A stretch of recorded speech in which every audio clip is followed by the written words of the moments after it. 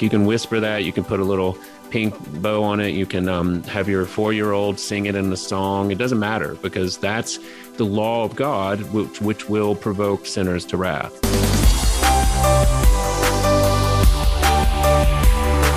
Welcome to the Stand Firm podcast. I'm Nick Lannon of Grace Anglican Church in Louisville, Kentucky, here today with Matt Kennedy of the Anglican Church of the Good Shepherd in Binghamton, New York, and JD Koch of Christ Anglican Church in Mount Pleasant, South Carolina. How are you guys doing today? Wonderful. Great, Nick. You know, this is episode 51 of the pod, you guys, and since we took a week off of Christmas, that means it's been 1 year of standing firm in the podcast verse. Has it been everything you expected or hoped it would be? And it has been more, yeah. More. More, all more. Just more. Your wildest dreams come true. That's right. Well, one of the big stories last week in the Christian world was the election of Megan Rohrer as Bishop of the Sierra Pacific Synod of the Evangelical Lutheran Church in America, the ELCA. The reason anyone cares about this story is that this person, and I couldn't quite nail down in my research if Rohrer is now identifying as a man or intersex or asexual or what. This person was born a woman. It could be a gender nonconforming. Exactly. Something like this. She began identifying as a lesbian and now simply identifies as transgender, using the pronouns they and them, which makes writing articles about this person very difficult. Of course, the national media is hailing this development as wonderful and progressive in the life of the church. We, of course, have talked about the disconnects between transgenderism and the biblical worldview before, but Rohrer recently tweeted something that I think is worth focusing on for today's episode. She wrote this: "The First Council of Nicaea's first action was to try to limit the leadership roles of trans pastors and bishops. I'm grateful," she writes, "that the Lutherans of the Sierra Pacific Synod of the ELCA are beginning to dismantle this and some of the other hurdles BIPOC and LGBTQ pastors encounter." Now, presumably she's referring to Canon 1 from the council, which states that eunuchs can be priests unless they castrate themselves. In other words, if their castration was involuntary, the church allowed them to serve in ministry. An assault on one's own body, however, was disqualifying. So guys, a lot going on here: transgenderism, eunuchs, bishops, creeds, councils of the church. What's at stake? Where do we start? Well, I mean, before we even go there, I didn't think that she could surpass the Lady Gaga Eucharist that she wrote about 10 years ago. She put the entire album to rewrote for the Eucharistic prayer. And so, you know, I thought she had reached the height of her of the profession at that point, but evidently my sights were too low. Her sights were, now she's a bishop. Is it I mean, biologically, I'm looking at the picture and I can't, I think it's a female. Is that correct? Is it a female just saying born a woman? Yes. Okay. She's born a woman. All right. But she's acting as a man, or we just don't know? I didn't read that anywhere. I just read that she's identifying as transgender. Okay. But can you repeat I'm sorry, Nick, I couldn't get the chorus of the Bad Romance, the Eucharistic prayer written to Bad Romance out of my head while you were asking that question. Can you repeat it, please? Because now that I have been recentered, I can be more present. We should say that in addition to the Lady Gaga that's in JD's head, we are definitely having some transmission/technological issues. So we're going to work around them as well as we can. I just said that we have a lot going on here: transgenderism, eunuchs, bishops, creeds, and councils of the church, whether they're trustworthy. What's at stake? What is going on? Where do we start the conversation about Nicaea and transgenderism and what's going on in the church today?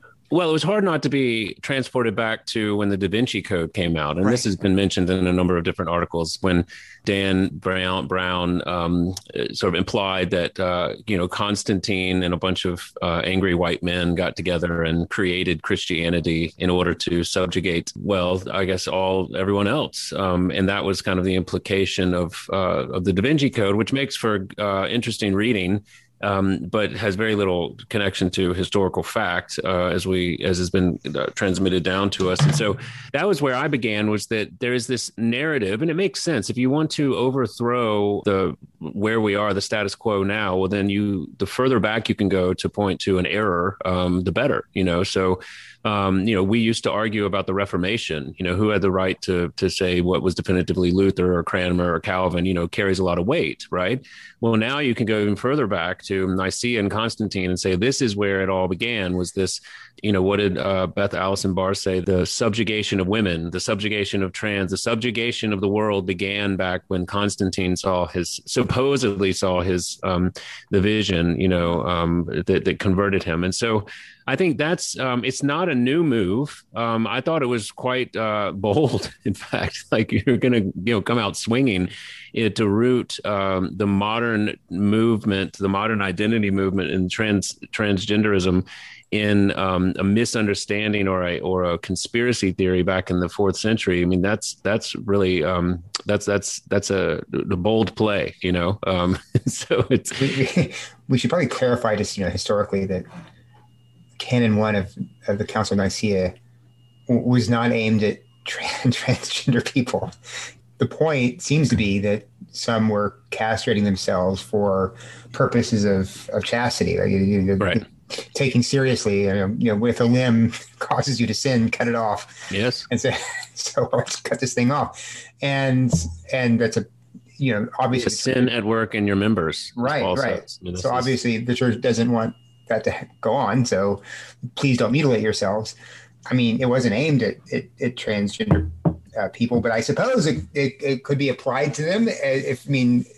Although it's a stretch even there, because Canon 1 is talking about, I don't know too many trans people who've actually had operations who do the operations themselves. Do you know it's of also anyone? Specifically talking about ministry in the church, this idea that a certain class of people might be excluded from the ordained ministry of a church means that they're being subjugated or oppressed is not true.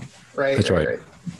Well, yeah, it's interesting to me how prevalent the eunuch has become as an image of the transgender person. I just finished Preston Sprinkle's book called Embodied, which he ends up landing the plane, in the right places by saying that he thinks that the Christian's connection between biological sex and gender, and that we should strive to, unify that even in the most sort of gender dysphoric person. Again, we don't have to talk about that book, except for the fact that the eunuch is prominently displayed or prominently discussed as a stand-in for the modern sort of transgender person. And I think that's quite interesting move, because as Jesus says, some are born eunuchs, some are made eunuchs, some, choose to be eunuchs. And so there's this analogy that I think, has been written about. And I think pastorally speaking, there's probably some benefit to that, understanding that there are sort of people more or less driven by their sexual desires as a result of their biology. If you were castrated as a young boy, you have a different adult life than a man otherwise would, so you can at least appreciate some differences there.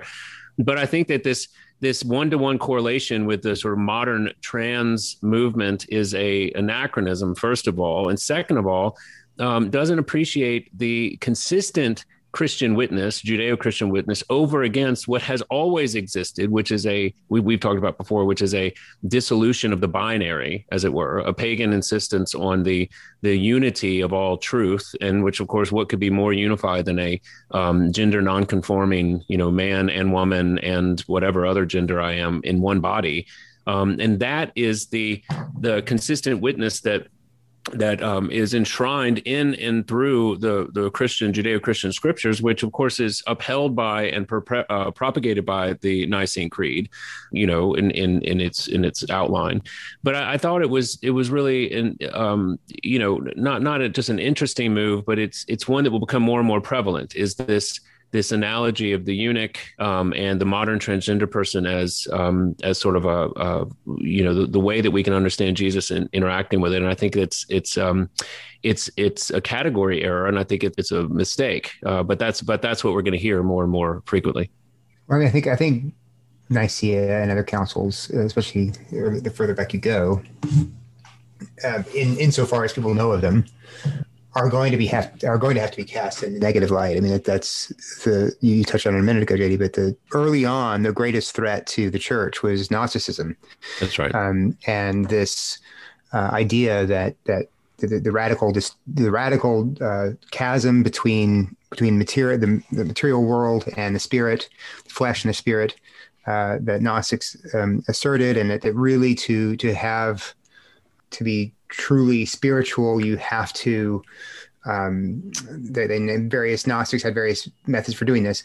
Get past the material in some way, and live in accordance with the inner spark, the inner light, the inner essence of who you are, which is really divine. It's really connected with the aeons and the demiurges in the spiritual realm, and so the idea of Jesus in the flesh, embodied in the flesh, in the human flesh, was really difficult for them. And then having died and escaped the prison house of the flesh, coming back and being raised from the dead in the body in which he's going to go, in which he ascended into heaven and is still in the body. That was very difficult for Gnostics to deal with. And so those are the first few things that Gnostics had to do away with when they came in, when they tried to infiltrate the church and make Christianity more of an inner religion, a religion of finding the self and secret methods whereby you could find the self and find the true inner spark and the true inner light.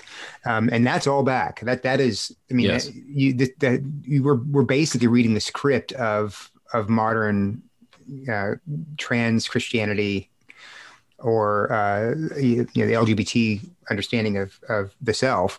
And we're also, we've talked about this before as well, but the Enneagram and several other methods by which Christians try to find out who they truly are and live into that. That's all a reintroduction of Gnosticism into the church. Interesting. Canon 1, therefore, is not anti-eunuch, it's pro-body. It's saying that God has given you this body, sinful though it may be, and mutilating it is an affront against God's creation in you. And it's an acknowledgement of a gift from God rather than a curtailing of something that the Lord is at work doing. That's right.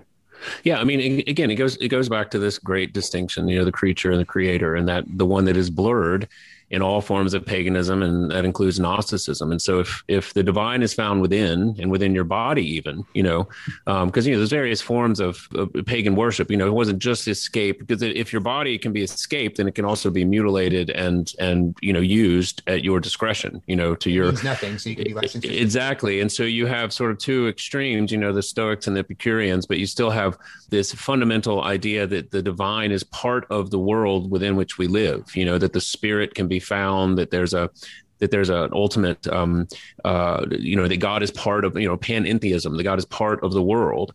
And so if that's your starting point, well, then it's not surprising that God will speak to you from within. You will find him, it, them, they, within.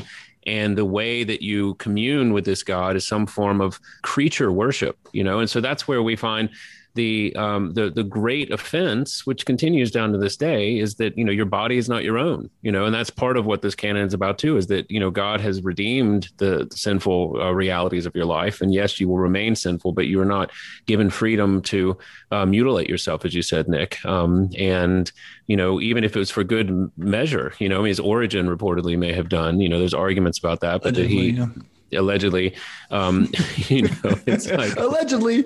That's right. And so I think, what we're going to see, Matt, you're exactly right, is that creedal Christianity, people are saying, well, I believe in the creeds. Well, the implications of them will continue to be more and more sort of offensive as people get further and further away. I mean, the self-revelation of God as Father, of course, we don't believe that means that he's a man, but he is given that appellation, and that has connotations for how he's to be understood, in and through the world. What does that mean for us in our own fatherhood? What does that mean for the concept of, men and women, and all of these things that we have in, in the Nicene Creed, much less the Athanasian Creed, which is also part of our, you just read the Athanasian Creed without having like a cold sweat, trickle down your neck, and you're not reading it rightly, because it's very clear and very direct, we should say. But that's what I always find funny when people say, I don't want to quibble about theological argumentation, vain disputations about various theological arguments. I just want to stick to the creed. It's like, well, we have to look at what the creed protects, because it is a rather wide boundaries, but they are still boundaries. I mean, I tell people this all the time. Like, I grew up in a church which I loved, and I have no negative associations with it, except for the fact that it had very little in the way of theological bounding. Like, I didn't know what the Nicene Creed really was in high school, because we never said it. No one taught about it, and it wasn't part of our worship. And so there were some, we should say, odd ideas floating around. I mean, we always had the Bible, so that was at the very least an anchor. But we didn't have some of the boundaries that the Creed provides. And so when I was in college and was introduced to the Nicene Creed through Rich Mullins's singing of it, and I thought that he had written it, I was like, wow, this guy's brilliant. Like, this is an amazing, comprehensive statement. It was incredibly freeing for me, because I said, well, this is what is the Vincentian canon, what is always believed everywhere at all times by everyone, that there was such a freedom to let go of my need to recreate all this and to just absorb the wisdom of the ages. And that will be continually offensive in every generation for people who find those edges to come up against where they would like them to be. And in particular, this Bishop Rohr, finds it unfortunate that the creed excluded the eunuchs, because she takes that as a stand-in for transgender people. And so now we are going to finally get down to the root of what's true, as long as we can get those angry white misogynist transphobes out of the way. And so that's going to be more and more the play, I think, as we walk further down this line, because people will try. I mean, I'm glad at the very least a bishop in a who maintains some sort of fidelity to the tradition, and yet that tradition is not going to be able to be interpreted in any way that would have any sort of semblance to how it has been, in order for it to maintain, in order for it to be shoehorned into this the modern apostasy. In today's terms, it is really offensive that God, who, of course, if anything, is a woman, would choose to be enfleshed in male flesh, in a man's body and soul and mind, and not change that, Yeah, I'm reading a book right now. I'm reading a book called When God Was a Woman. Right now, I'm reading this, and the thesis is basically that the Jews, with their angry, phallic centric, misogynistic idea of God, destroyed all of the peace loving, environmentally conscious goddess worshippers. And that was just perpetuated through Christianity, and that now we're at the cusp. This is the thesis: is that now we are at the cusp of finally being able to rewrite the sordid tale of misogynistic sort of Western civilization and a return to the goddess. And it's this is like a scholarly book. It's not a joke. It's not a joke at all. It's a real thing. I remember reading that, and not the name of that book, not that book, but that theory in college, even way back in the 90s. But yeah, that goes back to what you're saying also about Beth Allison Barr and this trans bishop. It was always like this golden age before the men took over. That's right. This golden unfallen Eden, really, is what they're doing. This kind of Edenic state. And in the case of the woman who wrote the book you're talking about, it was the Edenic state when everyone was worshiping the goddess, and then the men came in and shoved the goddess down and oppressed her. And then with Beth Allison Barr, it's the Edenic state of the medieval church, for goodness sake. Yes, yeah. Well, it's even, it's even goes so far as I was reminded when I was reading this, the similarities with, if you've read Ibram Kendi's How to Be Anti-Racist book, he talks about a strain of theology, which I was unfamiliar with. It's quite radical. I think he would at least acknowledge that posits that white people, as so defined, were actually the descendants of the devil, and that the fall created white people, and that white people were the this idea that they were legitimately agents of Satan. Like, this is not a joke. Like, that's not like a overstatement of, and I believe in the book, I haven't read it for a while now, but he says something like, I never fully embraced that strain of theology. I was like, well, thank you for qualifying that. But it's a similar idea, is that there is a reaction and a rebellion and a provocation to wrath when the law of God is spoken into the world. And the law of God, as Philip Carey of the Luther class, which everyone should listen to, Law and Gospel and Reformation by Philip Carey and the Teaching Company. When he came and spoke at the church where Nick and I were serving previously, he said, a shorthand for the law of God is just anything God says. And so if God says it and you don't like him, well, then it's going to make you very angry. And if you trust and know him, then you're going to, it still may make you angry, but you're at least going to know the source and to deal with that. And I think this is another instance of this, is that we didn't write it. We didn't, Jesus could have come down as a woman. I mean, Jesus could have, God could have manifested, God could have done all sorts of things that he didn't do. And yet he has done what he has, and he has given us not to amend it, but to proclaim it. And that's where, there's all sorts of edges that come up against the boundaries of my own life that are very chafing, if not straight up enraging me at times. And yet that's where the gospel comes in. It's what we talk about all the time, is that the law will provoke wrath and will come at you and will ultimately kill you. There's not, you can sure deal.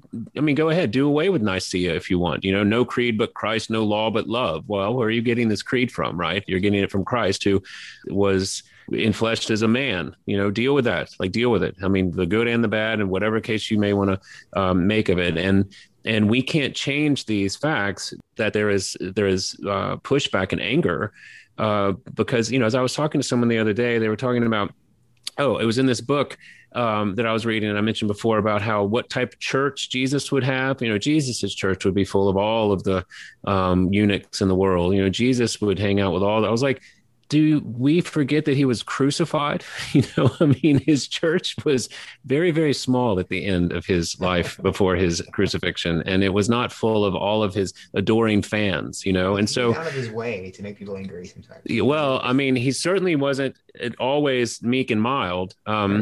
And again, it's not that I have had this conversation with many people. Like, I am trying to be, if you can believe it, dear listener, as non-provocative and as non-confrontational as possible. Like, I really do attempt to not provoke unnecessary wrath. And yet, as I mentioned to someone, I've never been able to whisper the law of God into this arena without it being heard as a direct offense against the personhood, against the honor, the dignity of whoever you're speaking against. So you can whisper as sweetly as you want. There is nothing but a male and male and female created he them, right? From the old King James. Well, look out, you're getting kicked off Twitter, hater. You can whisper that, you can put a little pink bow on it. You can have your 4-year-old sing it in a song. It doesn't matter, because that's the law of God, which will provoke sinners to wrath. And that's, according to Paul, by design. This is what is supposed to happen, because it's not intended. That which promised you life is actually going to kill you. Your idea that you could now become a man or a woman or a gender non-conforming queer or whatever the case may be, you thought that was going to be the end of it. Well, it's not. That's just the further sort of alienation that a life outside the gospel will bring. And so this is where we find ourselves, that I think, anything that is bound, anything that carries the thus saith the Lord, and the creed, we don't believe is divine, but we think it rests upon divine revelation. The creed, it's not part of the Bible, but it's derived directly from the Bible. And to the extent that, we interpret it in light of that. And so, it's not surprising that people are going to go after that. People are going to go after, have already tried to put the scripture in tatters. And so now if we can get the creeds and they can be more malleable, then we can continue to create the world in our image, which of course is our primary sin. And so, I don't see a lot of fruitful dialogue that's going to come out of this, other than the continued division of people who are sort of slain and reborn by the power of the Spirit through the law and the gospel, and people who are continuing to try to make the Bible and now the creed say something that they just simply don't. Yeah, adding to the offense, I think we can make a pretty good stab at why God became man, and specifically as a male, and that's because of the Old Testament. analogies or a typology of God and his church as husband and wife, as Israel is the bride of Yahweh. And so now, of course, he's going to come and take his bride. So he's going to be coming as a man, and his bride will, love him and submit to him and turn to him, and be joined to him as one body, which turns out to be the church. So not only is the creed offensive just in the sense that it has the gender binary there as part of, and then God becoming enfleshed as a male. But the reason he became enfleshed as a male is because of the gender binary, which he created as a type of Christ and his church and the gospel. I mean, the level of cultural offense is just that Christianity at its very basic core causes in this world is pretty amazing. I know 5 or 6 years ago, 10 years ago, I wouldn't have seen it. But now that the trans movement is so out front, and now that egalitarianism is becoming such a big thing in the evangelical realm, as well as in the ACA, of course, you can see just how, just at its essential fundamental level, it enrages people. This is why you have people arguing, and we talked about this before, but just have a kind of hierarchy between male and female in Genesis 1 and 2. You can't. It has to be the whatever form of patriarchy there is, it began necessarily in Genesis 3. And so this kind of effacing of the whole beautiful drama of God and his people that is typified in marriage begins at the beginning in Genesis 3, with the effacing of Genesis 2 and grounding in Genesis 3. So yeah, I mean, I think we're in a place, especially in the Western church, where there is a pretty serious threat of a kind of captivity taking place, and coupled with that threat is I think kind of a cowardice on the part of people who have orthodox understandings of the scriptures and of the faith being cowed, because we're not used to, in this country anyway, we're not used to being so far in the minority that people not only just don't agree with us, but they think we're evil. I mean, that's been the norm for Christians throughout most of history, but in this country, it hasn't been. And so to switch in the matter of a generation from being, okay, we live in a Judeo-Christian culture that basically affirms all of our values, even though people are nominally Christian, not really Christian, to all of a sudden, you people are wicked just for holding to what, just for believing what you've always believed. You people are evil. And we're going to shut you down. We're going to shut your schools, and we're going to try and shut your churches, and we're going to make what you're saying illegal. That's such a major cultural shift in such a short time that I feel like a lot of people who agree with us, who agree with not us necessarily with the Orthodox Christian faith, classical Christian faith, are just too cowed to say anything. How do you resist this? Yes. When the judge says that you as a parent have no right to stop your 12-year-old daughter from having some kind of mutilation done to her genitals so she can pretend she's a man. Yes. Where do you even start? Well, but let's even go. I mean, what I tell people is let's just take this to its fundamental problem, because yes, it's manifesting currently in sort of this identity, sort of the fervor over various quote unquote sexual identities, but it is not implausible at all. And you see people talk about this sort of in the evangelical world, this whole the whole idea of God as father, of judge of us all, like the whole idea of heaven and hell, of a transcendent afterlife, of the final judgment. That whole idea is considered to be fundamentally a form of child abuse and psychological warfare and quote unquote harmful. And that is going to be for more and more the narrative. Like whatever else you think, however that extrapolates into various identities is an important one, particularly for individual parents who have their own children and they're sort of wrestling with these. But in a general sense, we're going to see a pushback on the entire truth of God himself, and the reality of heaven and hell and sin, death, and the devil. And so we need to be prepared not simply to parrot back these truths, but to understand them as truth, and then be prepared to continue to proclaim them, because the entire biblical worldview, the entire world, the entire reality that within which we live is predicated upon the existence of sin, the reality of judgment, and the hope for redemption only found in Christ. Like, that statement right there is offensive, harmful, and distressing, to the world. And it has been since the first day it was preached. Remember when Peter preached his first sermon at Pentecost? You people who just crucified this man, guess what? He's been raised and is now seated at the right hand of God and will come back again to judge the living and the dead. And it says they were very distressed. What should we do? It's like, repent and be baptized and receive forgiveness in his name and the power of the Holy Spirit, said Peter. Well, it is to be a very distressing message to the world that God in his wrath is coming to be the judge of the living and the dead. And yet that's not the only message, but that is part of the message. And that that's fundamentally what people are attacking, whether they explicitly know it or not, when they're having these somewhat peripheral arguments about whether they could stand up and have their rights or their harms or whatever. Is that fundamentally the argument is there a God? Has he spoken? And if so, it's in our best interest to figure out who he is and what he had to say, because that's fundamentally what's most important.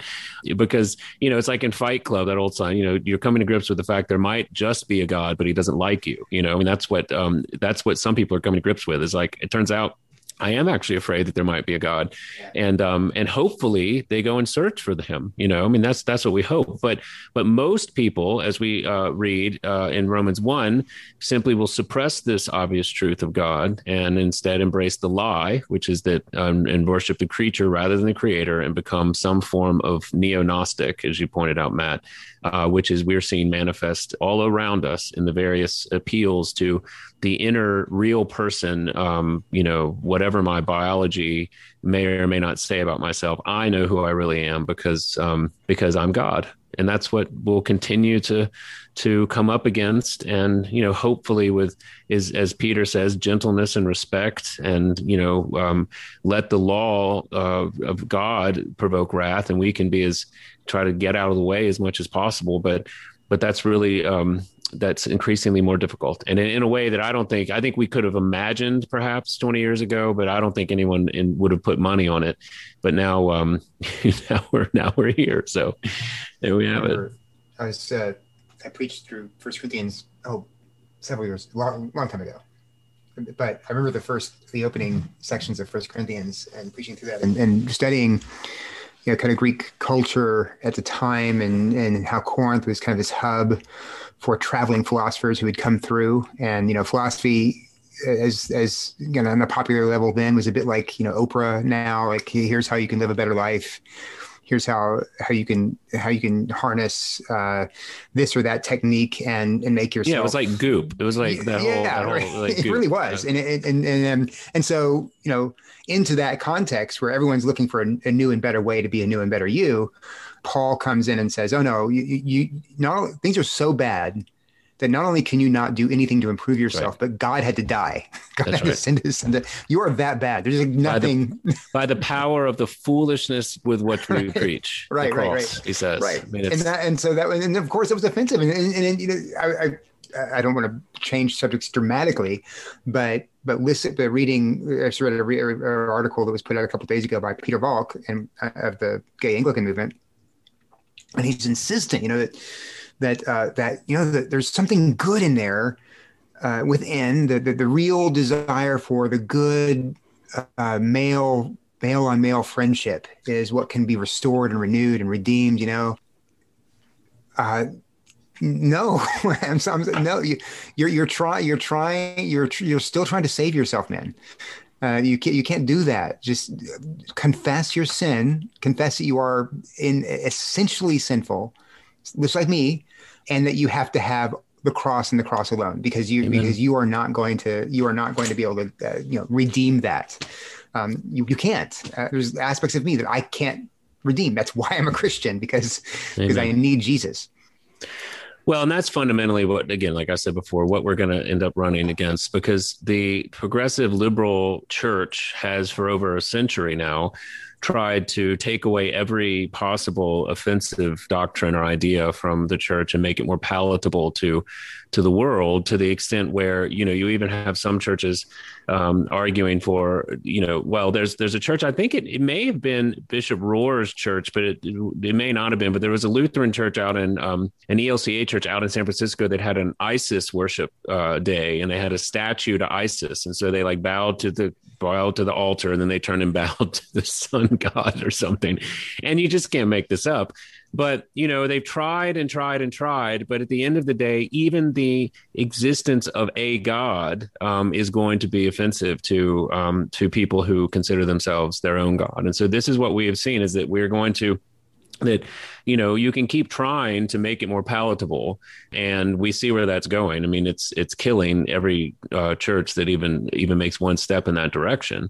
But at the same time, we'll proclaim the glory of God. I mean, we will be without excuse, and in that world of people without excuse, the preachers will continue to preach, and the sinners will continue to be drawn by the power of the Spirit to just what Peter promised: baptism and the forgiveness of your sins by the power of the Holy Spirit. And so, you know, I've told people before, like we always think we would have been better off being born 100 years before or after where we are. That seems to be a perennial sort of idea for the philosophically minded. You know, if only I was alive in the 1880s, of course, I would have been some sort of German peasant, sort of at the end of it, would have been yoked up and breaking rocks or something is what I would have been. So, but, you know, this is where God's called us to live, and it's incredibly clarifying. You know, whatever else we can say about all these discussions is that there is a clear divide between people who are unafraid of the sting of the law because they know the gospel, and people who are trying to avoid any of its implications, i.e. its convicting nature,